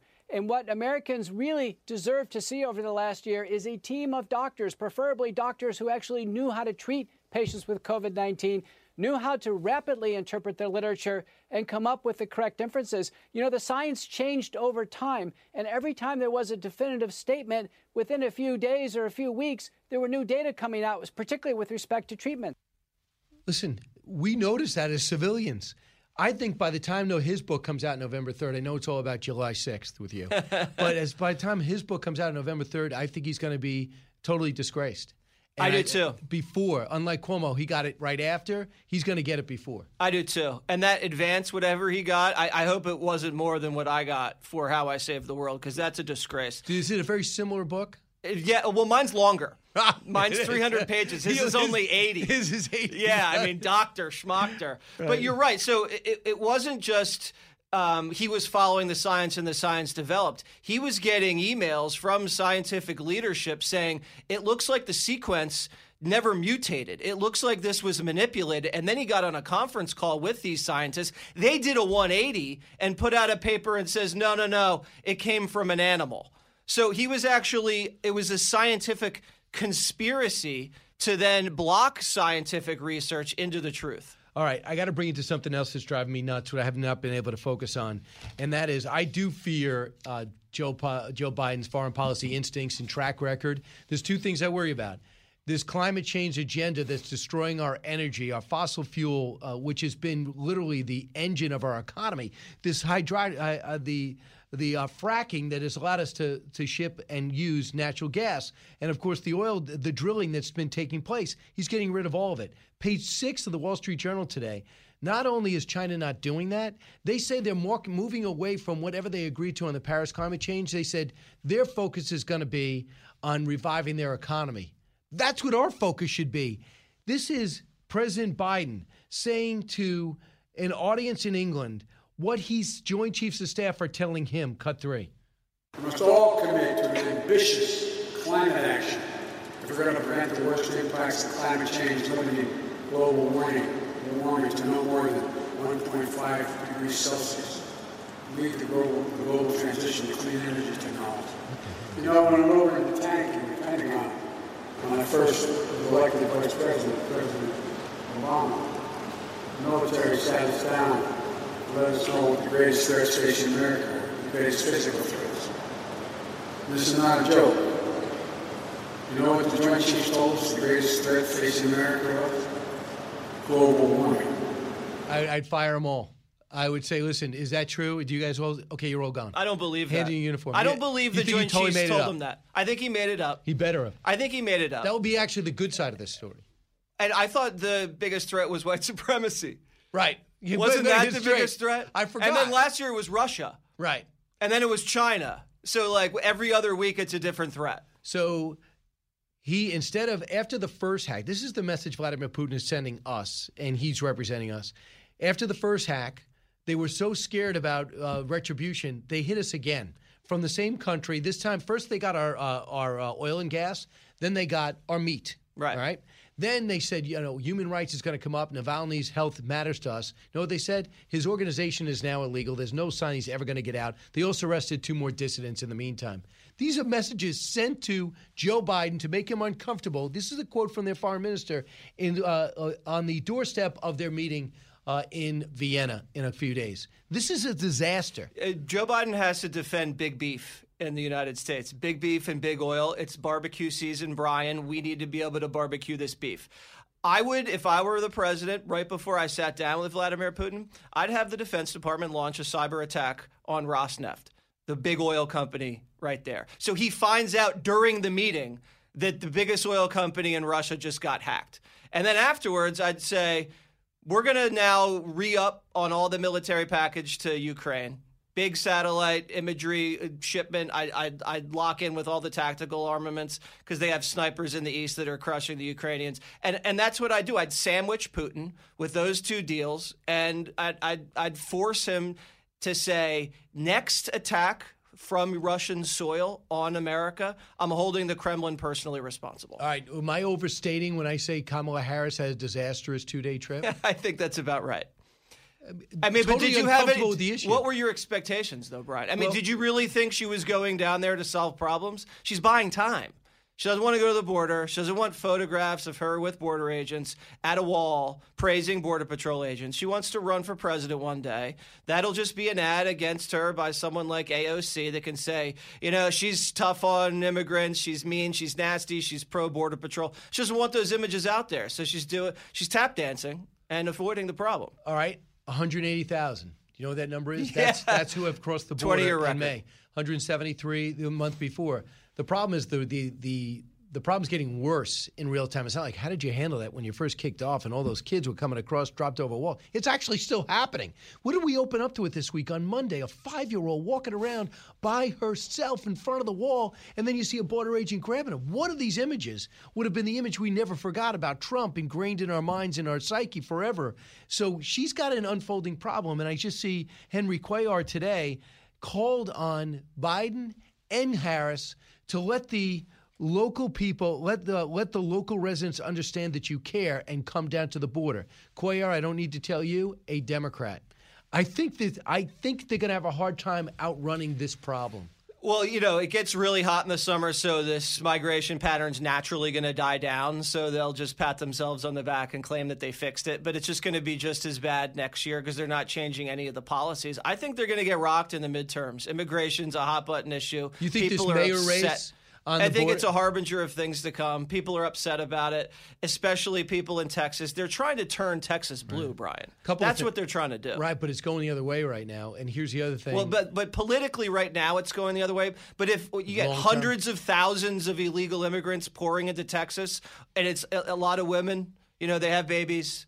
They're going to, if they get amnesty, if they get asylum, they're going to vote Democrat. First-year generation immigrants always vote Democrat. That's the game. They're going to suffer early, short-term consequences. But long-term, if they turn Texas blue, forget about it. You'll never have another Republican president. Just remember, there's also a story that Karl Rove underlined, I think, wrote about, and it was the facts reveal that more and more Hispanics are going to Republicans. And that is a fascinating development. It's still 70-30. I'd like to get it to 60-40, but it's still not a good ratio right now. And by the way, they're not do you say women have babies? Birthing people. Excuse me, Brian. Thank you. I know you're very politically correct. If you don't mind, I have an audience.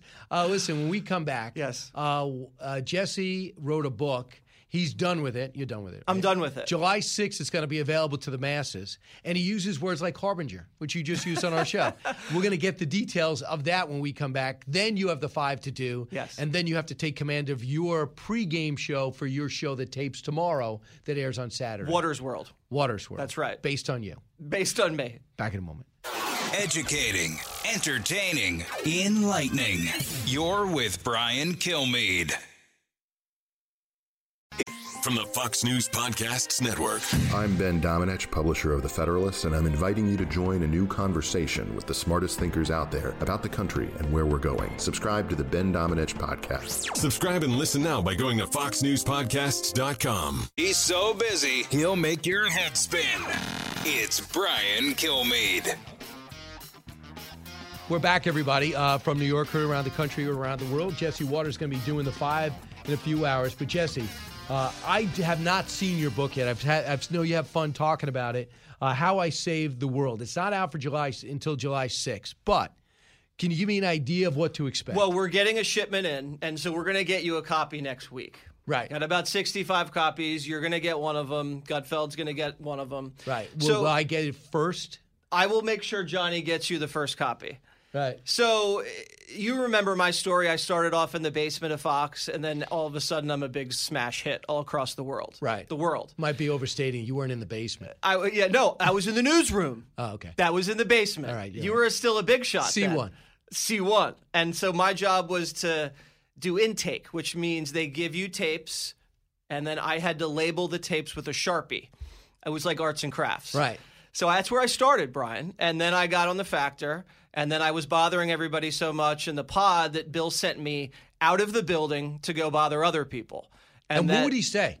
This is what I want. Well, Bill O'Reilly. At first, I was supposed to ambush bad judges that were giving soft sentences to sex offenders. Okay. So I'd hide in the bushes and jump out at unsuspecting judges and say, "How have you no shame?" And things like so that got me prepared for live television because you can't screw up when you're doing an ambush. You only get one shot. Right. And then eventually Bill said, Jesse, I want you to go out in the street and I want you to find out how much people know. And it turns out they know very little about history or news. So I would go out to the beach, Jones Beach, July 4th, and I would say, who did America fight in the Revolutionary War? And people would say, China. Or I would say, who did America fight in the Vietnam War? And they'd say, South Korea. So he used to send me all over the country. We used to go to cannabis conventions, mushroom festivals. So did you go back and look at those tapes to remind yourself what you were doing? So it's all on the internet. So I would go back, I'd look at all the footage, and so I went to the border, I went to Miami, and I went to all these places, and I have all these great stories about going to nude beaches or going to the south side of Chicago and things like that. So as I'm telling hilarious and very self-deprecating stories about me kind of failing from city to city, I splice in my commentary, which you see on the 5, about, violence in the inner city or the war on women or, the global warming hoax. My parents would send me to these outdoor wilderness survival schools where I'd have to, take a matchbook and a knife and survive for 3 days by myself. Without any gel? Without any hairspray. Yeah. No, hairspray attracts gnats. You can't have hairspray. You can't have there. that. Did not know. So, I didn't shower for a whole month, Brian, out there. Is that we true? We used to wipe with sticks. What about a lake? Is there a stream? Yeah, we jump in the lake, but there's no shampoo out there. Oh, okay.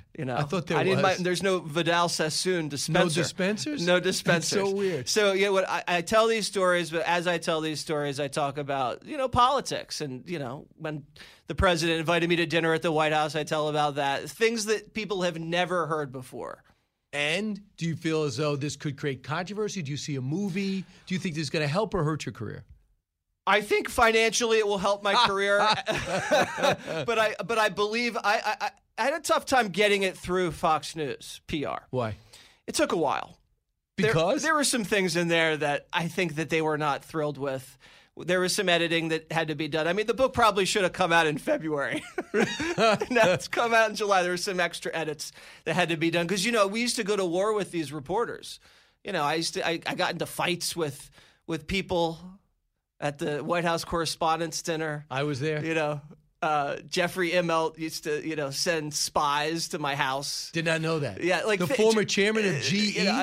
I was hated by George Clooney for when I confronted him at the red carpet at the Academy Awards. These are the stories that I've never told, and now we will tell them in How I Saved the World, which is due out July 6th. You can pre-order it. Not at Amazon. If you don't like Amazon, go to HarperCollins.com. All right, or go up to Jesse in the street and say, "Can I have one of the free 65 books?" Why does Kilmeade get a free one? 64 now. Kilmeade has the first one. And if you're going to make up with Clooney, yes or no? I'm open to it. Get this and all your favorite Fox News podcasts ad-free on Apple Podcasts with Fox News Podcasts Plus. Just go to foxnewspodcasts.com for all the details. Information you want. Truth you demand. This is the Brian Kilmeade Show. It's very dangerous, Chuck, because a lot of what you're seeing as attacks on me, quite frankly, are attacks on science. Because all of the things that I have spoken about consistently from the very beginning have been fundamentally based on science. Sometimes those things were inconvenient truths for people, and there was pushback against me.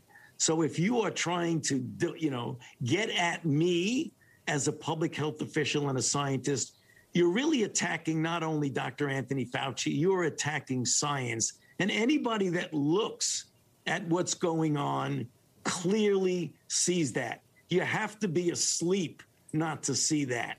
Unbelievable. Senator Lindsey Graham joins me now. Senator, you've dealt with Anthony Fauci before. He is reeling. And for him to criticize critics that have the audacity to criticize him and say you just don't like science shows how detached he is. What do you think? Well, I think the facts need to be looked at. So here's the question. In February the 19th, 2020, 27 scientists, or 23, I can't remember, 27. Issued a statement that wasn't a scientific statement. It was a political statement, I believe, saying that anybody who questioned the origin of the coronavirus coming from the lab in Wuhan was spreading conspiracy, undercutting the public good. Read that letter they put out. How in the hell did they know on February the 19th, 2020, that the only way the source of the virus was natural transmission? This letter came out. It was a political document designed to shut down criticism and inquiry about whether or not the coronavirus came from a lab. And the leading character here, a scientist, was also in charge of the grant program. So here's what I would say to Dr. Fauci. Tell me why they wrote this letter, and how could they have found, based on scientific evidence available in February 2020, that the lab leak theory was right-wing conspiracy? Answer that question. I would love to see him answer that question, and I would also love to see the facts behind these emails, one of which was he did have questions about the origin of the virus. He did go to Europe to meet with other scientists about it. What was he telling us? Well, here's the problem. The media ran with that letter, and 5 virologists the next month issued a statement. The lab leak theory is garbage. Tom Cotton came out with this idea that it may have come from the lab, and he was vilified. President Trump started calling it the China virus because he suggested it was a lab leak. Well, if you look objectively, all the indicators seem to indicate that the genetic sequencing of this virus, when you look at it closely, is more consistent with human manipulation than it is coming from nature. So if you had column A and column B and you put all the factors suggesting human manipulation or lab leak, they outnumber coming from nature. That's science. That's what we know today. But what happened in February and March of 2020 was an effort by scientists who were up to their eyeballs in conflicts of interest with the Wuhan lab, trying to smear people who suggested it came from the lab. And this had a big effect on the 2020 election. President Trump was excoriated by the media as being a right-wing nut because he suggested it came from the lab. Well, here's the truth. In 2021, it's more likely it came from the lab than it did from nature. And it worked. They were able to label President Trump out there on the coronavirus origin, and they shut down an inquiry that I think could have changed the election. Let me tell you why. If it had been known in 2020 that the most likely source of the coronavirus came from a Chinese lab, the Chinese government, through incompetence and negligence, allowed this to infect the world, there would be a desire for revenge against China. And the issue for 2020 would be who is better able to hold China accountable, Trump or Biden. I think that would have changed the outcome of the election. That's what you write about in today's column that you put in. Lindsey Graham is on FoxNews.com. He gets into detail on it. And I don't think when you get 75 million votes, even though Biden got 80 million, you wonder, without competing at all those people were voting against Trump perhaps, it would have been a different story. There'd be a lot of things that would be different if you think about that when they rebuild what happened on this election. If this is a normal election, Joe Biden never would have been able to campaign and keep up. Then there's add to this, hydroxychloroquine. According to a study, if you took hydroxychloroquine and zinc, you increase your chances of survival with the coronavirus by 3 times. 3 times. The president, if you wrote that and tweeted that, your account was frozen. Well, all I can say is that the social media sites shut down any discussion of the lab leak theory. During the campaign, Trump made his fair share of mistakes, but they vilified him and Cotton for suggesting it came out of the lab. And what do we know now? That the scientists who wrote this letter saying it could not have come out of the lab had a conflict of interest. They were tied to the Wuhan research projects. So here's what I would say to Dr. Fauci. Show me the science in February 19th, 2020, that justified such a damning letter. What was the science they used to say that anybody who suggested it came out of the lab was a right-wing nut? Where is that science? So I want to help you with this side of the story. 60 Minutes 3 weeks ago, Peter Daszak, who is the one who funded the function. He was the leader of the letter. Yeah. Peter Daszak, who was thanking Anthony Fauci for marginalizing anyone who thought this was a Wuhan lab link.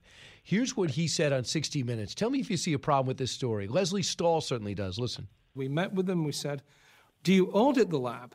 And they said, annually. Did you audit it after the outbreak? Yes. Was anything found? No. Do you test your staff? Yes. No. But you're just taking their word for it. Well, what else can we do? There's a limit to what you can do, and we went right up to that limit. We asked them tough questions. They weren't vetted in advance, and the answers they gave we found to be believable, correct, and convincing. But weren't the Chinese engaged in a cover-up? They destroyed evidence. They punished scientists who were trying to give evidence on this very question of the origin. Well, that wasn't our task, to find out if China had covered up the origin issue. No, I know. I'm just saying, doesn't that make you wonder? We didn't see any evidence of any false reporting or cover-up in the work that we did in China. Were there Chinese government minders in the room every time you were asking questions? There were Ministry of Foreign Affairs staff in the room throughout our stay. Absolutely. They were there to make sure everything went smoothly from the China side. Or to make sure they weren't telling you the whole truth and nothing but the truth. You sit in a room with people who are scientists, and you know what a scientific statement is, and you know what a political statement is. We had no problem distinguishing between the two. Do you believe this guy? I mean, if this passes for science, God help us all. How sophisticated do you have to be to understand that the Chinese Wuhan lab and other labs have had a history of problems? How sophisticated do you have to be to understand that scientists in China are not going to say or do anything that's going to get them shot or put in jail? So here's my question for this gentleman. The letter you authored on February the 19th, 2020, slamming those who questioned the origin of the virus coming from a lab leak, what science did you have to justify those statements? Yep. And here's the other thing. Why did the Chinese let this guy in? If I had to pick somebody to let in to look at the lab as a Chinese Communist Party operative, I'd pick this guy. He makes Inspector Clouseau look like Sherlock Holmes. He clearly is detached from reality of how China works. Willingly. And I smell a rat. Yeah. I smell a rat. Real quick. This is the Russian dossier all over again. And real quick, and you talk about that too. Imagine if people ask the right questions on that. But I know your other expertise is foreign policy. I'm really concerned about this trip. You know Joe Biden well. Here's what he said is America's greatest challenge. We must all commit to an ambitious climate action if we're going to prevent the worst impacts of climate change, limiting global warming to no more than 1.5 degrees Celsius. Lead the global transition to clean energy technology.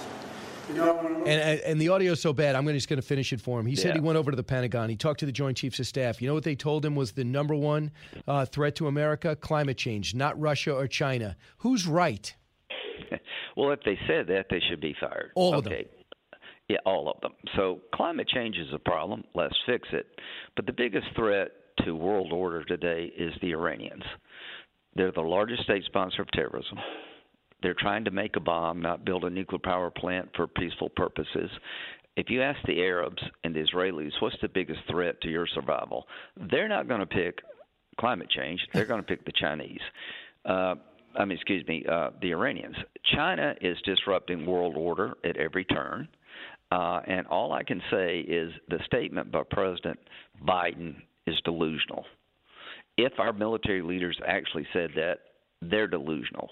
I don't believe it. I don't believe that the military leadership of this country told Vice President, now President Biden, that the biggest threat we face from a national security perspective is climate change. If that's true, that makes me doubt their ability to lead, but I really don't believe that to be an accurate statement. I'd like to know whether or not they actually said that. And if you believe that, if you believe that's a bigger threat to world order than the Iranians and Chinese Communist Party, God help us all. Right. I know you're going to run take a vote. Last question. Do you think Joe Manchin holds the line on infrastructure, holds the line on the filibuster, holds the line on the H.R. 1 voting? I hope so, because when we had the House, the Senate, and the White House, there was a lot of pressure on all of us as Republicans to change the filibuster rule. I didn't say I'm going to change it unless Democrats do what I want. I'm not asking any more of Senator Manchin than I ask myself. And the main thing, I think he's doing what people in West Virginia want him to do, keep the integrity of the Senate in place. He took Robert Byrd's seat, who was sort of one of the, the biggest institutionalist in the history of the Senate. So I appreciate what Joe Manchin's doing, but I think he's doing what the people of West Virginia want him to do, not Schumer. And I appreciate him doing it. But if he goes down the Schumer path, I think he would be betraying the people of West Virginia and Robert Byrd. And I know Joe Manchin. He's a good guy. I don't think he'll do that. All right, Senator Lindsey Graham, go vote. Thanks so much for your time. Go get his column on foxnews.com. Appreciate it, Senator. 1-866-408-7669. When we come back, we'll find out if we need to know more. Questioning everything. It's Brian Kilmeade. From his mouth to your ears, it's Brian Kilmeade. Welcome back, everybody. I think it's time to find out if we need to know more. More to know. Sponsored by Oxford Gold Group. Call today to learn how you can protect your retirement and savings account. 833-600-GOLD. That's 833-600-GOLD. All right, let's find out if this is true. COVID pandemic has turned some older adults into problem drinkers. A national poll of 2,000 adults between 50 and 80 examined the group's drinking habits starting shortly before COVID, lasting for the 10 months. Results, 23% of older adults said they regularly have at least 3 drinks in one sitting. 1 in 10 admit to having other substances while drinking, including marijuana. Wow. Overall, 14% of respondents who drink said that their alcohol consumption went up during COVID. Does that surprise you?